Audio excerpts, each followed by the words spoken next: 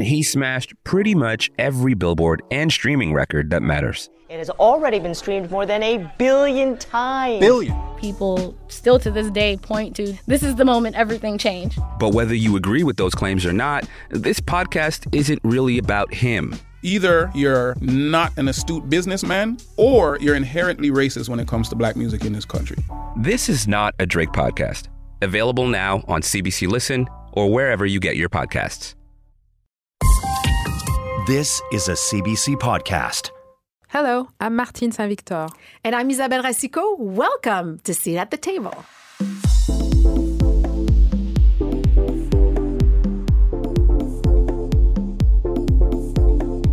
Welcome to the show where each week we sit down with guests who are shaping pop culture. Well, people we would like to have over for dinner. And because we're old friends, we let you in on our dinner table conversations. And I don't know if you've heard, but for the first time in history, according to Nielsen Music, hip-hop has become the most listened to genre in the United States. So we sit down with one of the pioneers of hip-hop, the legendary Grandmaster Flash. And on this week's Elephant in the Room, we tackle the glorification of failure. And we'll be joined by Ion Valiskakis, the author of The Magnificent Mistake, who will help moderate the debate between Isabelle and I. But first, at our table, the legendary Grandmaster Flash.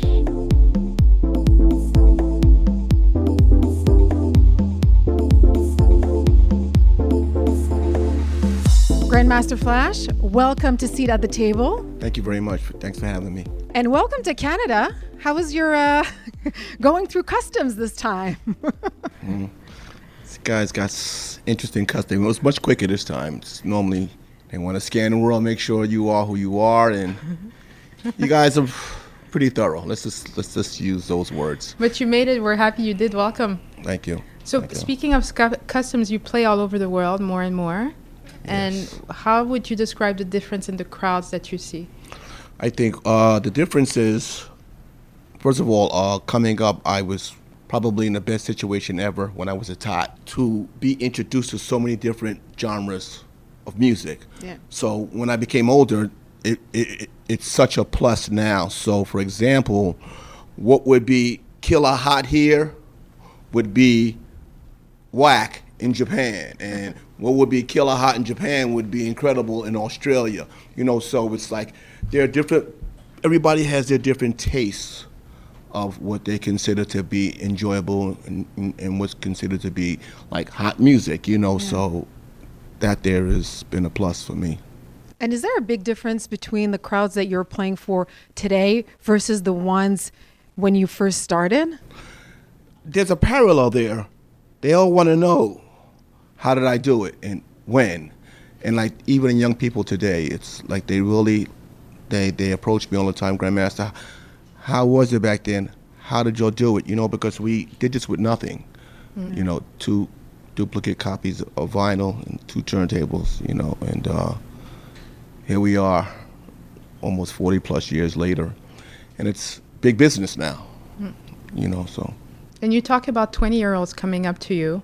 So you have 50-year-olds who know who you are, appreciate the fact that you're a pioneer, and now you have 20-year-olds. So do you find that the youth nowadays are more the youth is more interested in the foundation of hip-hop, and will that not guarantee its perennity, the fact that we understand and respect the process and the foundation and where it comes from? I don't think anything is guaranteed, but it's wonderful that the next crop of hip-hoppers are so interested in the beginning. And I guess the million-dollar question is, where do they get the reason to ask the question? So I asked them, and they says, well, my mom, you know, or my uncle, or, you know, it's a trail of ages that have taught them to ask the questions when they see me. And I'm like quite surprised, or I'll play some songs, you know, for a 18-year-old, and they're singing it, and I'm looking at them like, you ain't even thought of when this song was played, and it's quite wonderful, you know. But what's really important about the birth of hip hop is, you know, us having nothing, but how we found our music is in songs, and every song has a great part. And it could be pop, and it could be rock, or jazz, or blues, or funk, or disco, or R&B, alternative, Caribbean, Latin, that break. You know, so many hip-hoppers today that don't know that. You know, so when a 20-year-old walks up to me and says, is it true that you took 2 songs and you took this one part and you stretched it and made it longer, and this is what people spoke on, and that makes it the birth of rap, right? I go, Yeah, it kind of does. kind of does, yeah. Well, I've interviewed a lot of international stars, and sometimes they feel a pressure to be up to the image that they have portrayed or what people expect from them. Do you have that pressure? Do you feel that pressure as a pioneer? I think the only pressure I have is there aren't enough people from my era that can go around and spread this information of the beginnings. That's probably the only pressure that I really feel. You know, so every chance possible. You're like the last Beatle? Oh, maybe something like that. You know, so what I had is my team back home decided that we should step up the presentation. So tonight when I play, while I'm playing, there's visuals that's going to be playing behind me of people, places, streets, things, objects, all these things that were around for the last 40 plus years, so that the information is mentally digestible. So I'm going to show you streets of where, like, Biggie lived, you know, and where I came from when I was nothing, and where Hurt came from, and where Bam came from, and Jay-Z when he was living in the projects, and all these kind of things. People should know these things, but sometimes talking about it doesn't become mentally digestible. Sometimes you need to see it. So they're going to see Marcy projects, and they're going to see how it is. They're going to see 2730 Dewey Avenue, where I came up from when I was nothing, you know. And I look at 2017 as a repeat of the 70s, because people want to know. Like, everything in the world is cyclical. It goes and then eventually it comes back. And I look at 2017, especially with all the programs that have been coming out, and even more and more and more, they are desperately trying to replicate what it was. The television programs, you mean? Yeah, like Netflix and HBO, and I mean, it goes on and on and on and on. It's like I look at these programs, but I say, they're trying to go back to there, and it's kind of cool. But I think that it's really important that the world needs to know where this thing was, and that it is the serious reason on why it's become so explosive. And the Get Down was so impactful in only one season. Are we going to see you again doing television projects? What's next for you on TV? I've got 2 offers. I can't say what they are, but yes, you can. No, I can. I know I can't. I can't. It's only between us. And yes. You're at our table, Grandmaster Flash. You can talk to us. Because legal things come into play, so it's still early. We have lawyers. And I can't really speak on it, but I do think that it is critically important that we continue to spread the information, because in order to know where you're going, you have to know where you came from. Mm-hmm. And a lot of us don't know the actual beginning of came from, like where it came from. So people like myself have to speak and put it on the screen, you know. So. Were you surprised that the show wasn't renewed for a second season, or you were sort of expecting it? No, what had happened was the show broke all the records that it could break. But the situation was Boz, myself, and 2 other critical people that put that together could not align our schedules, because that took 24 months to put together. And $120 million for the Get Down? Yeah, 140. So we went over budget, but you got to realize when we was putting this together, I remember many days sitting down talking to Boz. And Baz Luhrmann, I just want to explain Baz Luhrmann. We would sit down and we would talk. And as he was knitting this thing together, we didn't know what this was going to be. And I can remember times when Netflix was coming in just periodically, just to see what it was, what you were doing. In your business. And then they're like, And then months would go by, And then months would go, whoa. And months would go by. They says, we're gonna put this in every country, in every language. And it broke all the records. But it took a lot of love, a lot of time, a lot of sleepless nights to put that together. So we couldn't align all our schedules to come right behind it, but the world is screaming, so we got to figure it out. You have to. But the success of the series is really proof that hip-hop is mainstream, and there are examples of that every day. Snoop Dogg has a TV show with Martha Stewart. Yeah, right. Forbes magazine has its annual list of richest hip-hop artists, so it's out there. Yeah. And you hang out with Anna Wintour, you go to the Met Gala in New York. You guys have been looking around. So how else has the fact that hip-hop is more mainstream, how does it manifest itself? I mean, I say the Met Gala, but I'm sure there are other examples where you say worlds are colliding. Oh, well, I think that for me, it's musically. There was a point in time when I couldn't play certain vintage songs because the world wouldn't have understood that this James Brown 20-second loop was a sample in this song, or this Bee Gees loop was in this song, or this Michael Jackson loop was in this song. It was, I remember talking to press before we even got to Get Down and doing stuff of that nature. They would look at me like I had a third eye on my forehead, like, what are you? So you're saying that when you put your fingertips on the record with duplicate copies of record and you took a 10-second break and then you extended it and then people talked on it, it was that before it was that? I'm saying yes, and they just never. It was extremely frustrating trying to explain that. Because you made it an instrument. Yeah. So it was very, very frustrating for me to just walk away from that journalist and saying he didn't get it. It just flew over his head. So now it just makes it so much easier. So now I put together, this presentation, hip hop, people, places, and things. I want to get back to the dirt on your relationship with Anna Wintour from Vogue. Oh, we're just good friends. That's it. And she's so powerful in her business. She's so powerful in her world, and she's a very good friend of Boz Lerman's.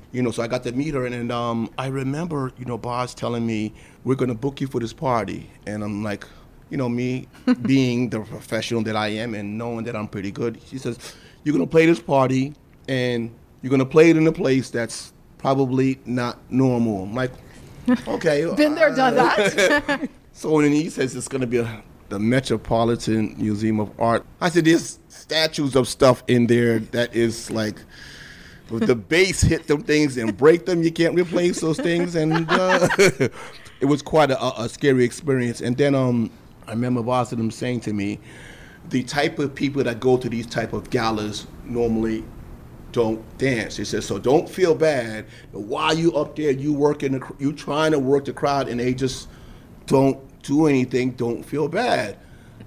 So I'm looking at Boz, and I'm saying, what? Why am I going there? No, I says, I'll take the job. So I took it, and do you remember who was in the audience that night? Because it's always like Beyonce, and Celine Dion, Tom Brady, and Rihanna. It was star-studded for sure. And like a lot of times, when the singing, because it was a singing act and then it was me. So a lot of times it says when the singing act is finished, the crowd just scatters out the room. So I'm saying, okay. So when the Weeknd was performing and then he got off, and I just played hip-hop style, and nobody went to the other after parties. They stayed with you. And it's a New York crowd, they get it, right? It just shows that, everybody has a love of music, but it just goes back to my hip-hop theory, which is it has to be in pop or rock or jazz or blues or funk or disco or R&B into alternative or Caribbean or Latin. I'm going to get you one way or another, and when I get you, then I'm going to get you. Right. And it's been pretty successful for me for quite a few decades now. So now I get a chance to really go into my collection and play all the songs from like the 60s and the 70s, and I go to 80s and 90s and 2000s. I can really move it around now, and it's really quite interesting. Let's talk about 2007. You were inducted in the Rock and Roll Hall of Fame. 30 years ago, the shot heard around the world was fired out of the South Bronx. It would change our musical and cultural landscape forever. This thing was called hip-hop. We credit three bold pioneers for its creation: DJ Kool Herc, Africa Bambaataa, and the man we celebrate here tonight is hip-hop's first inductee to the Rock and Roll Hall of Fame, Grandmaster Flash. In your acceptance speech, you were very introspective and a little bit emotional, and you thanked your sister Penny. Yeah. Got my big sis over there that helped me do this 30 years ago, Penny. She's in the building. What's up, sis? Tell us about family. I think, you know, what it was is there was a period of time when things got really bad for me, and I had gotten involved in drugs. And how I got involved, it was when I was sort of testing it, it was doing nothing. You know, so for example, like when you do marijuana, well, maybe I don't know, but you get a feeling. If you have a glass of alcohol, you get a feeling. Now you're speaking our language. Yes. Alcohol, Right. yeah. Right. So, but cocaine, you don't get a feeling right away. So when it finally happened, I was hooked. I was in serious jam, and sis saved my life, you know, by grabbing me and allowing me to detox myself in her home, you know. So that was really special for me, and it allowed me to get back to what I birthed and what I created. And yeah, that's pretty much it. But it was a pretty rough time, and I do have a book, you know, that tells the whole full story of that. And in fact, Grandmaster Flash, you're like a minority here. You're stuck with 2 women, but you grew up with 4 sisters. Yeah. How has that influenced who you are? Taught me respect for women. It also taught me how you guys think, sort of, kind of. How do we think? When you're in That's good another moods book right and there. bad moods, and me being like one of the second youngest in the family, you know, you have to realize during this period of time, I was trying to figure out how items that plug into the wall, why did they operate that they do? So what I would do is turn it over and unscrew the back off and look at these little tiny parts inside, and I would try to take it apart and put it back together. So I was public enemy number 1 in my house. Like the hairdryer didn't work, you know, the stereo didn't work. They knew. It's like, that damn Joe, he's been in here. But I was just I was so fascinated with the inner working of things that, you know, were electrical. So when I got with a turntable, it was just marriage made in heaven. You have an open invitation to this table. We mean it. It was a pleasure. Yeah. Please do come back anytime. Thank you so much, and thank you for having me. Anytime. Thank you. Thank you, Grandmaster Flash.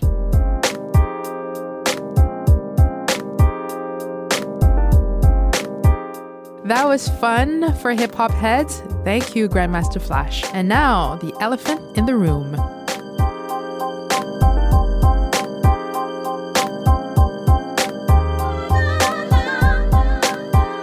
And the topic this week is the glorification of failure.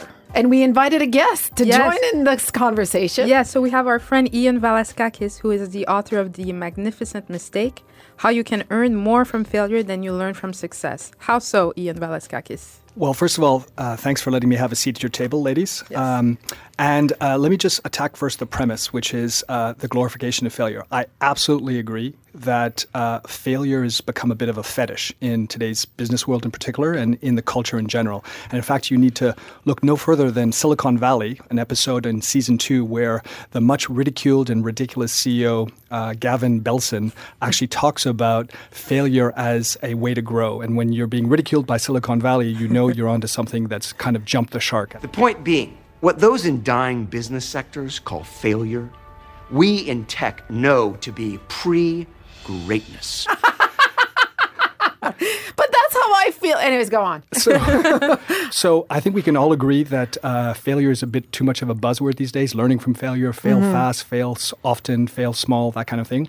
But beneath that surface observation, I think, is a very important insight, which is that mistakes are an incredibly rich source of learning material. And if we ignore it, we're actually missing most of the material in life. Okay, we're going to get back to this. The reason why we decided to talk about this this week is because, Martine, you really hate the sentence, failure is good for you. Yes, I think sometimes it applies. But what I find is that in this public discourse, we don't have room to mourn failure. So it makes it difficult to come out and say, you know, I failed and, you know, I've been in a funk for 3 months because I failed. And for someone like me, for example, failure is very, very difficult to manage. And so when you have a failure and then you're surrounded by mantras, it's good for you, grow from it, you'll learn, it's very difficult. And also you fail because you're not good at something. And so you have to be able to realize and say, well, why did I fail? I wasn't good, so then I need to move on. Sometimes you fail because you're good at it, but you weren't well prepared. I just feel like we need to break down, segment the type of failures. It's difficult. But we grew up thinking that failing was a bad thing. Often failure is a bad thing. That's what I'm saying. We need to be able to recognize that. Well, I don't think it's a bad thing. And the thing is that if you have the attitude that failure is a bad thing, you're going to stop yourself from trying to do things. The best things I've done in my life is because I didn't care whether I was going to fail or not. And I just tried it. Sometimes it worked, but sometimes it didn't. But if I see failure as a bad thing, it will stop me from trying and challenging myself. No, of course. A good example of how we can't always say that failure is not bad. Can you imagine if you have a child who failed grade 2? What do you tell the child? Do you tell the child, oh, that's great, you failed grade 2? No, he failed because unprepared, didn't do the homework. This is what I'm talking about. We need to recognize that failure is often our own doing. So let me try to find a happy medium between the two. And this is going to sound exceedingly diplomatic of me to say, but I agree with both of you. And I'll tell you why. Number one, I think that we shouldn't glorify failure, but we should destigmatize it and basically take a lot of the negativity out of failure and mistakes. Because as Isabelle, you pointed out, we were brought up to fear failure, to consign it to the corner of our mind, to never think about it. And Martine, your point is well taken, that if we just glorify it and say, oh, it's okay, it's fine, you can fail as many times as you want, then you'll never learn about it. So I would say number one is failures are what I sometimes describe as the great white sharks in your mind, in the sense that they have this amazing power to terrify, both in the terms of the mistakes you might make and the mistakes you have made. But in fact, the risk of a mistake is actually much lower, just like it is much less likely to be attacked by a great white shark in the ocean. And so the way around this is changing the polarity of a mistake from negative to positive by learning from it. And it's a very simple equation. Basically, error plus learning equals what I call a magnificent mistake. And so if you can learn a system and develop a habit to learn from your mistakes, then a mistake is no longer a terrible thing that you don't ever want to talk about. It's actually an opportunity to grow. To your point, Martine, the absolute first step in my process from learning from mistake is to own it. So people come up to me and say, that's the most important part, and that's the part I've had the most trouble with, is owning it, accepting it, making it your own. And how do you do that? Well, by looking at its ugly face in the mirror and then trying to get something positive out of it. One of my favorite sentences, and I have it on my wall near my office, is sometimes I win, sometimes I learn. I think it comes from Oprah. She was speaking at the Stanford Graduate School of Business in 2014, and this is what she said about failure. There's a supreme moment of destiny calling on your life. Your job is to feel that, to hear that, to know that. And sometimes when you're not listening, you get taken off track. You get in the wrong marriage, the wrong relationship, you take the wrong job. But it's all leading to the same path. There are no wrong paths. There are none. There's no such thing as failure, really, because failure is just that thing trying to move you in another direction. So you get as much from your losses as you do from your victories, because the losses are there to wake you up. It may take a while before you understand it, but then I find if you don't see failure that way, you tend to have depressions. You tend to feel less confident, have a lower self-esteem, because you're just thinking, I failed and there's no point to it. And the example you gave about a child that has to redo his grade 2, well, he has to learn that he has to work hard in order to pass school. He may never do it again because he will have learned from that. Yes, but my point is that you don't tell the kid, oh, it's okay, you felt, no. But nobody says that at first. When you lost your job because you didn't do a good job in the first place. Nobody says, oh, well, great, I'm happy, I'm going to learn from it. What I'm saying is that you need to take it in, but understand that there's a reason why and see that you're going to end up learning from it. No, that's fine. So you don't stay in that. The philosophy is fine. I get the philosophy. What I think we need to stop is the glorification. In the clip we just heard, when Oprah... You were rolling your eyes. Yes. Oprah says there are no wrong paths. That's not true. Sometimes there are wrong paths, and that's what I'm talking about. And for me, that goes in the same family as saying you should have no regrets. Of course you should have regrets. There's no space to recognize that we're on the wrong path that we've chosen the wrong career, we've chosen the wrong man, we've chosen the wrong relationship. We have to be able to say, well, I was wrong, period. There's no glorifying in that. Where I disagree with you, Martine, and perhaps even with you, Isabelle, is that... Get out. I know, anathema, is that actually this is very hard. Learning from mistakes is actually something we don't do very well at all. In fact, we won't do it unless we're forced to do it. And we all know people around this table and in our lives who make the same mistakes over and over again. Well, around this table, that would be Isabelle or myself. Okay. Including myself. Ladies, you're not alone on this. I wrote an entire book about mistakes and the mistakes I've made and the mistakes I've watched other people make. The truth of the matter is that people make the same mistakes over and over again. And generally, I'm considered very pro-mistake. But the mistakes I'm absolutely opposed to are the ones we repeat. And so one of the mantras I live by is always make new mistakes. And you see, yes. There you just lost me because you're encouraging make new mistakes. You're encouraging it. Well, meaning if you're going to make a mistake, don't make the same mistake twice. I think that's what you mean. Exactly. And how about don't make mistakes? I know that's impossible, but I think it's something to aim at. You have to be prepared for failure. But in this same token, why don't we aim higher and say, let's make as few mistakes as possible? You can still grow without making mistakes. That's my point. I'm not actually so sure. Let me ask you something, Martine. Do you play tennis? I watch tennis. Okay, you watch tennis. So the answer is no. Okay. Well, she never lifted a racket in her life. I did. I used to. And then, you know when what? you were 3. And you know what happened? You were bad at it? Thank you. And I said, you know what? I'm a much better tennis analyst than I am a tennis player. I'll bet you one other thing, though. You're a much better tennis rallier than you are a tennis player. And anybody who's ever played tennis... for the sake of argument, sure. When you're warming up and you're hitting the ball and there's nothing at play, nothing at stake... It's amazing how good you are. You're hitting the ball down the line. Your first serves are going in. No problem. As soon as the game lights go on and something's at stake, when you can possibly make a mistake, you tighten up and you end up becoming much less of a player than you are. And in fact, research has showed that if you fear a mistake, you're 4 times more likely to make that mistake. 4 times. 4 times. And so the trick is to convince yourselves that it's okay to make a mistake. You don't want to seek them out as in, I'll make mistakes every day throughout the day. But as long as they're new ones, in the sense that you're not making the same ones. And so you're learning from those mistakes. You're not making that particular mistake, but you're making new mistakes. The way to become great is actually to make a lot of mistakes.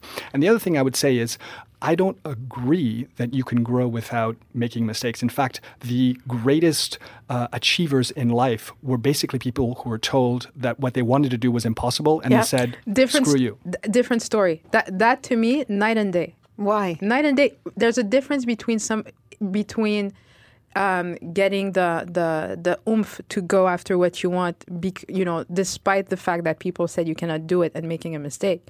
I mean, the only difference is they succeeded. In the case of Barack Obama, who Martine and I are... You're just going after my heart. I already like you, Ian, relax. When he ran for president the first time, they said, it's too soon, Barack. You shouldn't rush jump your place in line. Take your time. Right. And he said, no, I'm going to go ahead and do it. Now, it would have been seen as a mistake if he had failed and he had never become president. They said he was too ambitious, too early, he didn't wait his time. But in fact, he went at exactly the right time. But how did we know that? Because he didn't make a mistake and because he succeeded. So it's a bit of a circular argument in that people think it was a success because it was successful, and it was a mistake if it didn't turn out the way you wanted. Yeah. I find that sometimes, when we tell people you can be whatever you want, that's true. But sometimes you shouldn't try to be whatever you want. Exhibit A, Donald Trump. I mean, yes, he is president, but he's really not good at it. And you know what I mean? It's would you want to be in a restaurant where the chef is a bad chef? No. So yes, you can be a chef, but you have to be a great one. Yes, you can be president, but you have to be a great one. You can't expect everybody to be great at something. Well, that's my point. We should. I don't think there's anything bad in expecting greatness out of people. If you go to the doctor, you want your doctor to be the best doctor. Not the best doctor in the world. I want him to be good. I want him to know what he's talking about. If he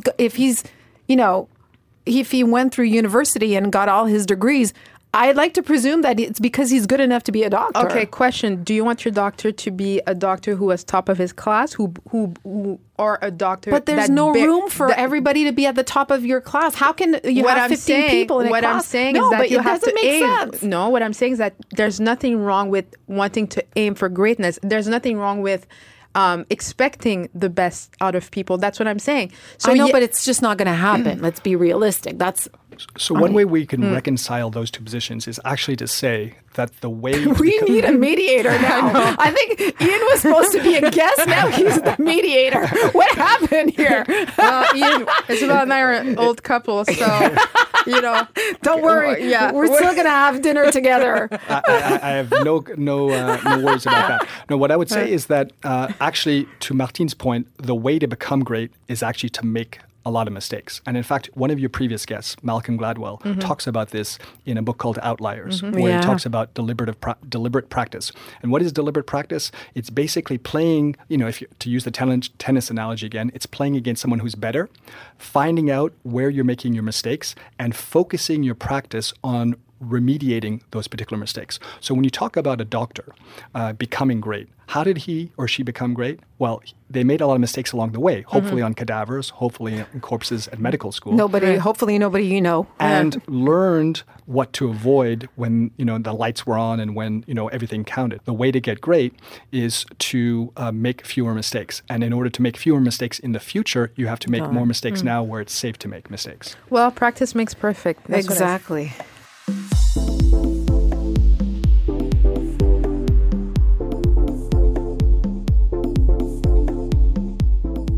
That's it for this week on Seat at the Table. I'm Martine Saint-Victor. And I'm Isabelle Racicot. Seat at the Table is produced by Alan Johnson and Melissa Fundira. Technical work by Dominique Baudouin and Tanya Gancheva. We want to hear what you have to say. On Twitter, use the hashtag #ASeatCBC and tweet us directly at Martine Montreal and at Isabelle Racicot. We're also on Facebook, Seat at the Table CBC, or shoot us an old-fashioned email, seat@cbc.ca. To make sure you never, ever, ever miss an episode of Seat at the Table, subscribe to our show wherever you get your podcast. And don't forget to review us. Be kind. Seat at the Table is a CBC original podcast.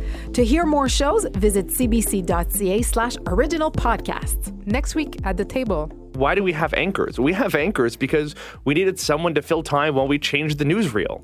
That's not a problem anymore. But also there were, a phase that you could trust, and that is relevant. I can think, I still think it's important, but it's not as important as it used to be.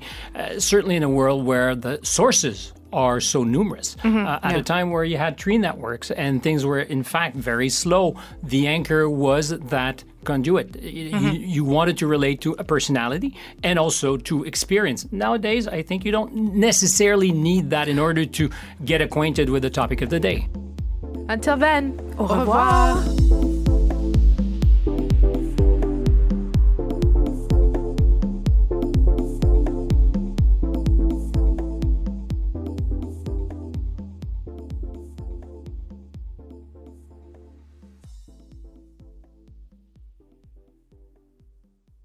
For more CBC podcasts, go to cbc.ca/podcasts.